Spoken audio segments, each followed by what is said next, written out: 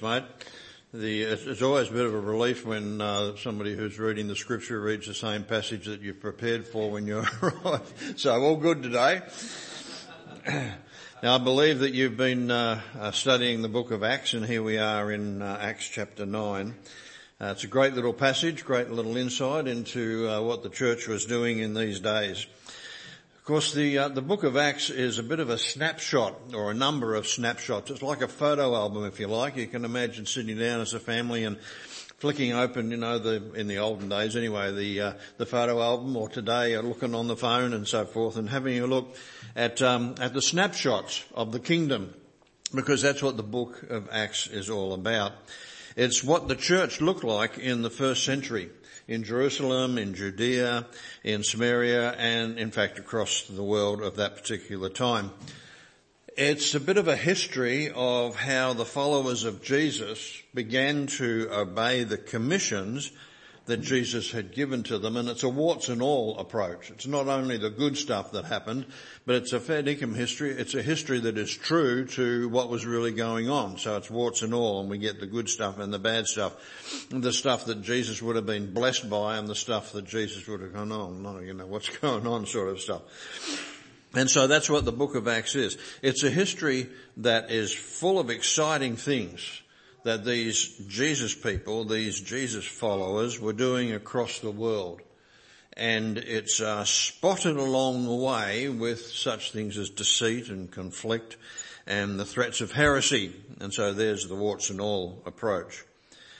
Then, of course, there was the reality of persecution. All this is piling on. It's the context, really, of persecution as the church goes into, as believers go into various parts of the Roman world. And the persecution was coming first from the Jews and then from the Roman authorities. And so the book of Acts gives us a pretty clear picture of the context of persecution and of suffering and of tough times going on. Now I just want to spend a moment in looking at the commissions of Jesus that the book of Acts unravels, because most people think that Matthew 28, 18 to 20 is the only commission that Jesus left for his people to fulfill. And Matthew 28, 18 to 20 is what we call the Great Commission. I think that's most unfortunate, because it must mean the other commissions are not as important or less greater. But this is certainly a very important commission. It's a discipling commission. It's the commission to go and to make disciples, which means go and woo people to Jesus, make more followers of Jesus, through baptizing them, which was all about belonging to the family, and then teaching them the things of Jesus. And that's a very important commission. And certainly the book of Acts is an unwrapping of that commission as they went about making disciples. But it's not the only commission that Jesus left for his followers. For instance, there's the commission to wash one another's feet, because commission is actually just another word for commandment. And when we think of the commission that Jesus gives to the church, and we think of all the commandments that Jesus gives to the church as it's beginning to flow throughout the world, we think of the commission to be servants to one another, to wash one another's feet. Really important. That's in John 13. Further in John 13, there's the commission to love one another. And probably this is the even greater commission. If the other one's the Great Commission, this would have to be the even greater commission, because it's an unwrapping of what Jesus called the greatest commandment. The greatest commandment is to love God with all your heart and all your mind and all your soul and all your strength, and to love others as you love yourself. And so Jesus has commissioned these disciples to go out and to love one another. And the book of Acts is an understanding of how that commission was being fulfilled, to love one another as Jesus has loved us. There are many other commissions: to forgive one another, to care for one another, to encourage one another, to equip one another, to love your enemies. And so we could go on. So all of these are commissions that the early church has to fulfill around all the cities that they're going into, and the book of Acts is an unwrapping of that. Why? Because this is what the kingdom of God looks like. You see, the kingdom of God, a snapshot, if you like, of the kingdom of God on earth, is the church as Jesus planned it. And so this is what the kingdom of God looks like. It looks like forgiveness. It looks like a care for one another. It looks like an encouragement and an equipping of one another. It looks like love. And so as the disciples, as the followers of Jesus went into each of the cities mentioned across Acts, it is a fulfilling, it's a living out of that love that Jesus has shown to them. Because this is what the kingdom of God really looks like. This is the kingdom that Jesus prayed to be known, to be experienced on earth. Remember he taught the disciples to pray that your kingdom will come to earth, that your will be done on earth as it is in heaven. And that's the idea of the church in the book of Acts. And so this is the kingdom. This is the church that was to exemplify the kingdom of God as it engaged with all of the cities and all of the villages of the world like Joppa. And so we zero in on today's passage. The church goes to Joppa so that Joppa, this city, a very important city, we'll look at that in a minute, in Palestine, the church goes to Joppa so that Joppa will experience the love of God. That's the purpose. The church goes to Joppa, into that neighbourhood, so that Joppa will know what it is to be loved by God and will catch a glimpse of what the kingdom of God is all about. Catch a glimpse of God forgiving and loving and caring and equipping and encouraging. Why? Because the church was there representing God in the town of Joppa. And so let's just quickly have a look at this passage and then we'll do some reflecting on it. We read in this passage that Peter was in Palestine. He's first of all up in Lydda, and I guess you covered that last week. And then he goes to Joppa. He's already done some healing in Lydda, but down in Joppa, Dorcas gets sick and dies. That's about 24 kilometres away from Lydda. And so he's up in Lydda and he's involved in this healing ministry. But down in this other town, Dorcas, she gets sick, she dies. Well, there's some friends of Dorcas who hear about Peter being over in Lydda. And whatever moved them, we're not told what moved them to go and get Peter. I mean, Dorcas is dead. She's already died. They've anointed her. They've carried her to the upper room. But something motivated these friends of Dorcas to go and get Peter.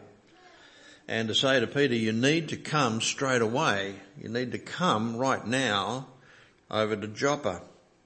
I guess presumably they wanted him to come to pray over the dead body. Whether they had in mind, maybe she'll be given life again, maybe she'll be raised from the dead, or whether they just wanted a blessing from Peter, we don't know, we're not told. But it does seem a bit strange that this is what they're doing. You know, their friend has died and so they'll go get Peter to come and to be involved. And that's what they do. So Peter leaves straight away and goes to Joppa. It makes you wonder what's in Peter's mind, you know. He's there involved in a ministry of healing and encouraging the people in Lydda. And suddenly these friends appear from nowhere and they say, our friend has died, would you come on down, you know. Makes you wonder what's in Peter's mind, but he leaves straight away and he goes to Joppa and he finds a dead body along with friends who are mourning their loss. This was a very dear friend. Mourning their loss, they're grieving, they're weeping, and they're reminiscing, as you do. You know, telling stories about the loved one who has gone. And so they've got garments and they're standing around the deceased person and they're reminding each other of how special Dorcas was to them by talking about the things that she'd done for them and the things that she'd given to them and so forth. And they were grieving and they were weeping. So Peter walks into this situation and he empties the room. He clears everybody out. And then he prays over her and commands her quietly to get up. I love the fact that this is all pretty peaceful. there's not a lot of heebie-jeebie sort of stuff jumping around and saying, death be gone or anything like that. There's none of that. He just clears the room. This is not a spectacle for everybody to be there looking at. This is not a signs and wonders convention. And so he clears the room. He says, you need to leave. And then he simply says to her, you need to get up. And so she sits up. She was dead. She sits up. And she's helped to stand by Peter. And then he calls the friends back in, or he goes out to them and he presents Dorcas alive. And that's the end of the story. Don't you wish sometimes that Luke, who was writing this story, was just a bit more detailed, What happened? What's going on, The friends would have freaked out. They would have thought, this is just an illusion, or, what's going on? But there she is, alive. She's a part of their body, a part of their community again. I reckon Dorcas might have been a bit cheesed off, actually. I mean, she's dead. She's gone to be with the Lord, She's rattling around in heaven, and then suddenly, boom, she's back on earth. And she's alive again. I wonder what she was thinking. But this is a remarkable occasion.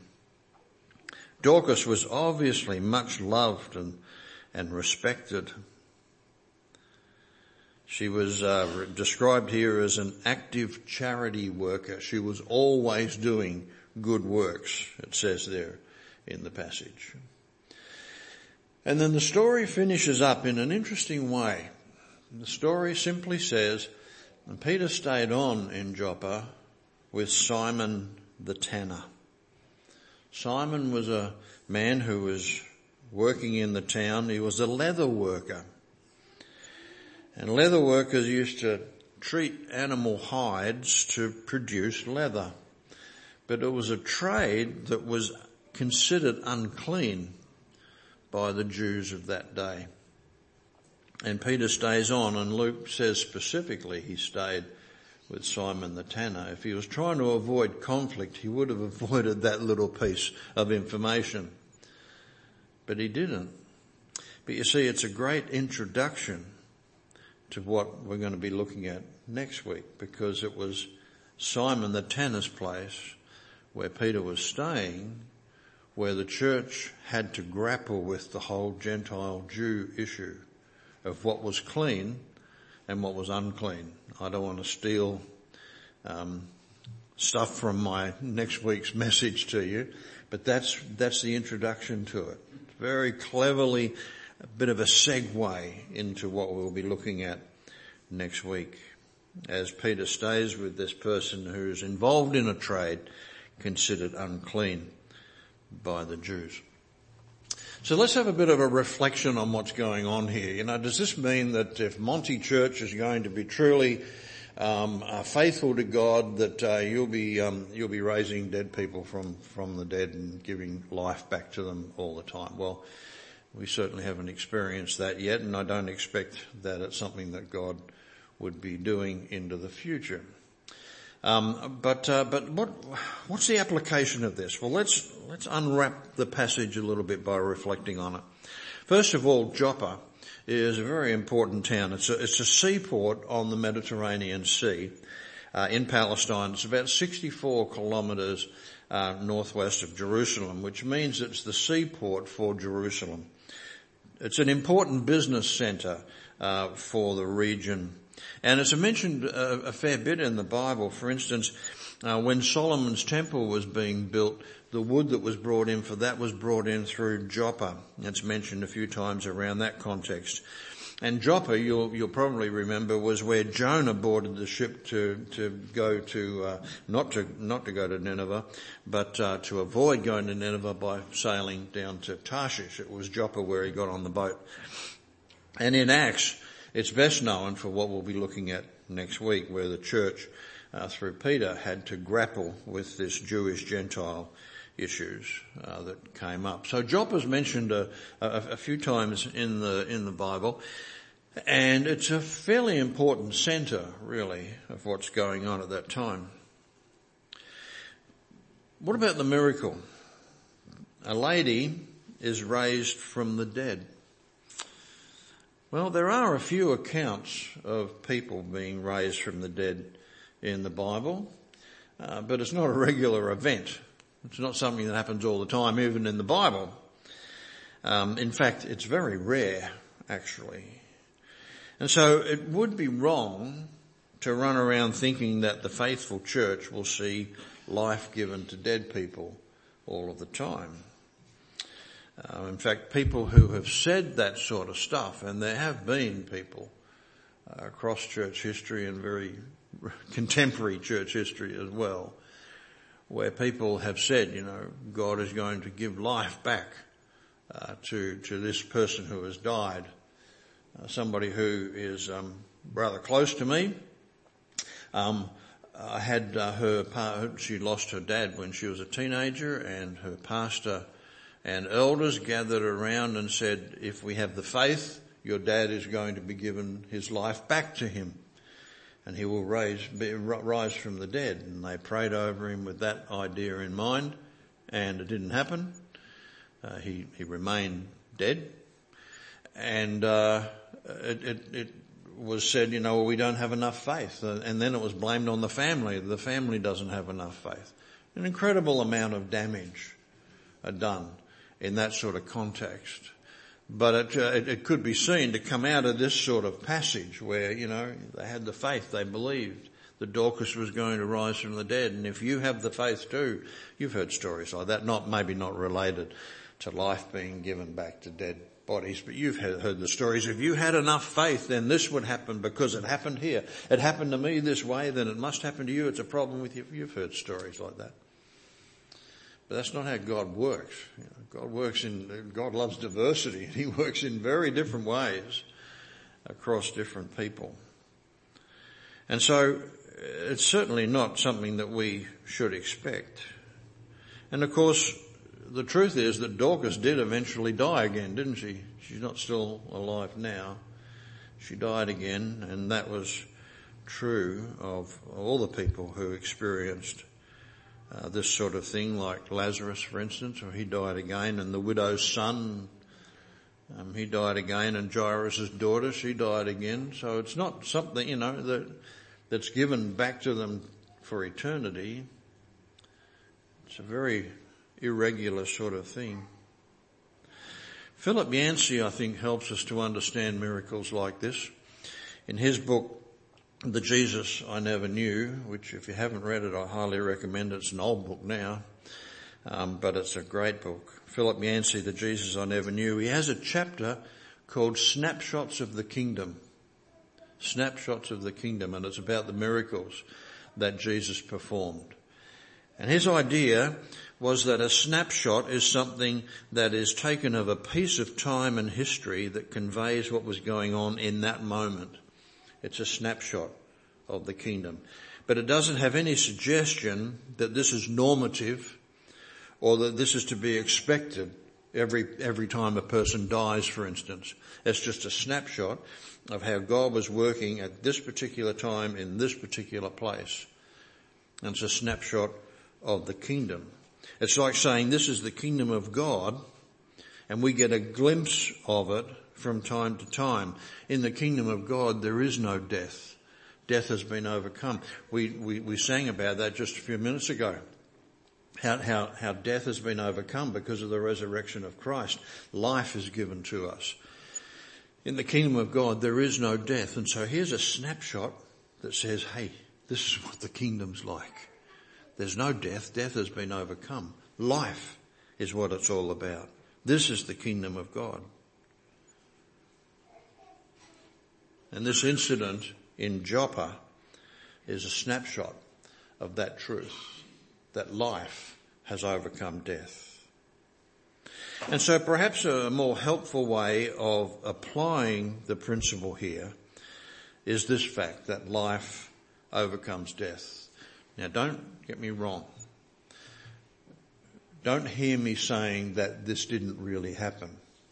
It did really happen. I believe it really did happen. That Dorcas was a real person. She really did die, and she really did come back from the dead. and she really did walk out to her friends. I believe that. But what I'm saying is that doesn't mean, in application, that doesn't mean that that's going to happen all the time, no matter how faithful we are to God.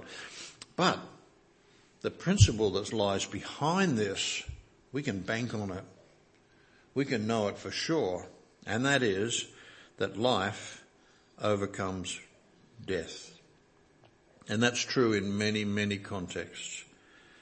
For instance, Paul in Ephesians 2 likens us to being dead in our sins until we receive the life of Christ to raise us up into his presence.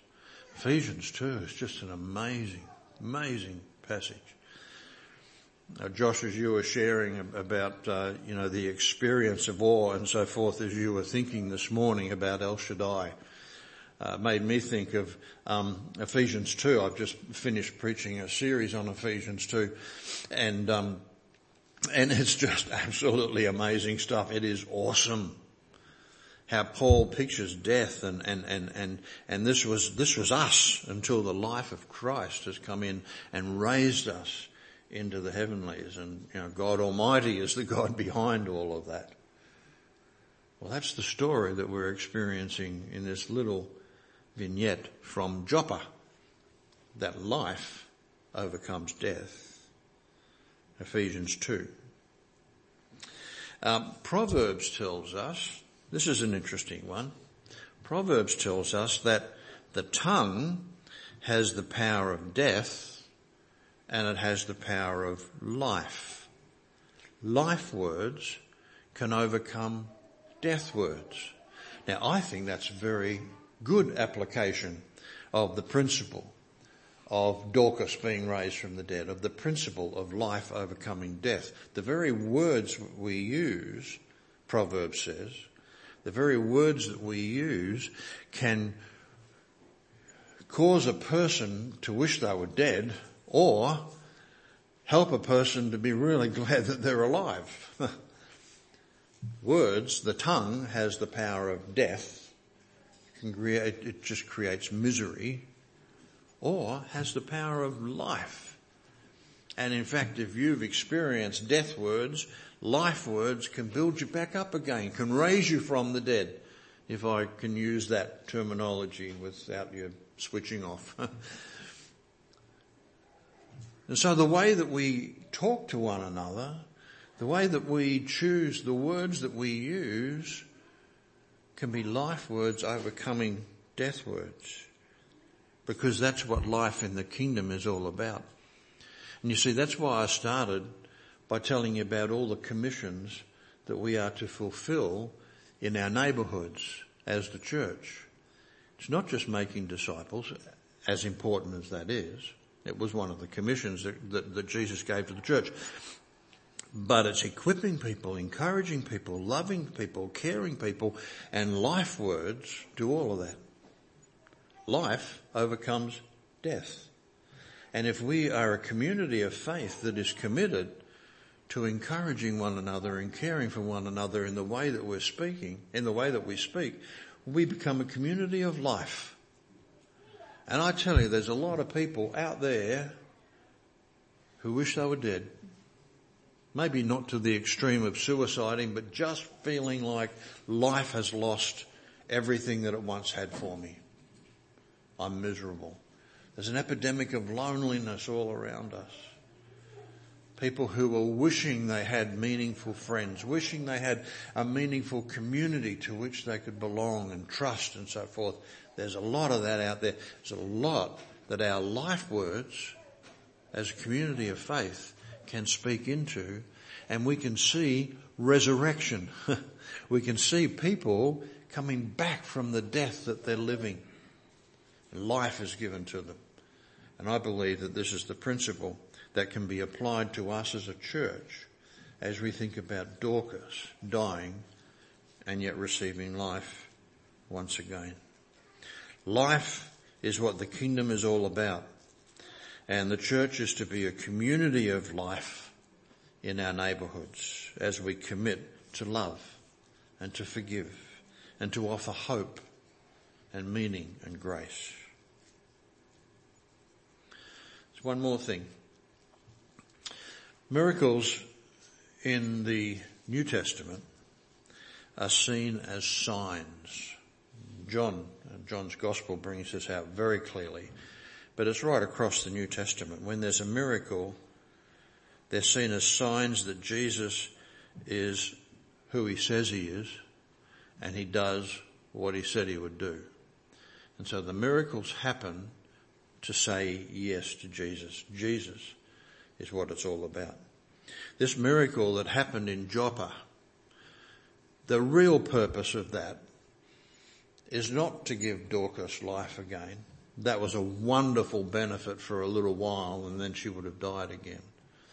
That was a wonderful thing to happen. But the real purpose of Dorcas receiving life again is to say Jesus is who he is, who he says he is, and he can do what he said he would do, and that is to give life. And so we as a community of the followers of Jesus have that same message, that Jesus, in good Australian terminology, he's fair dinkum. He is the real deal. And that's what people need to hear today, that he is the real deal.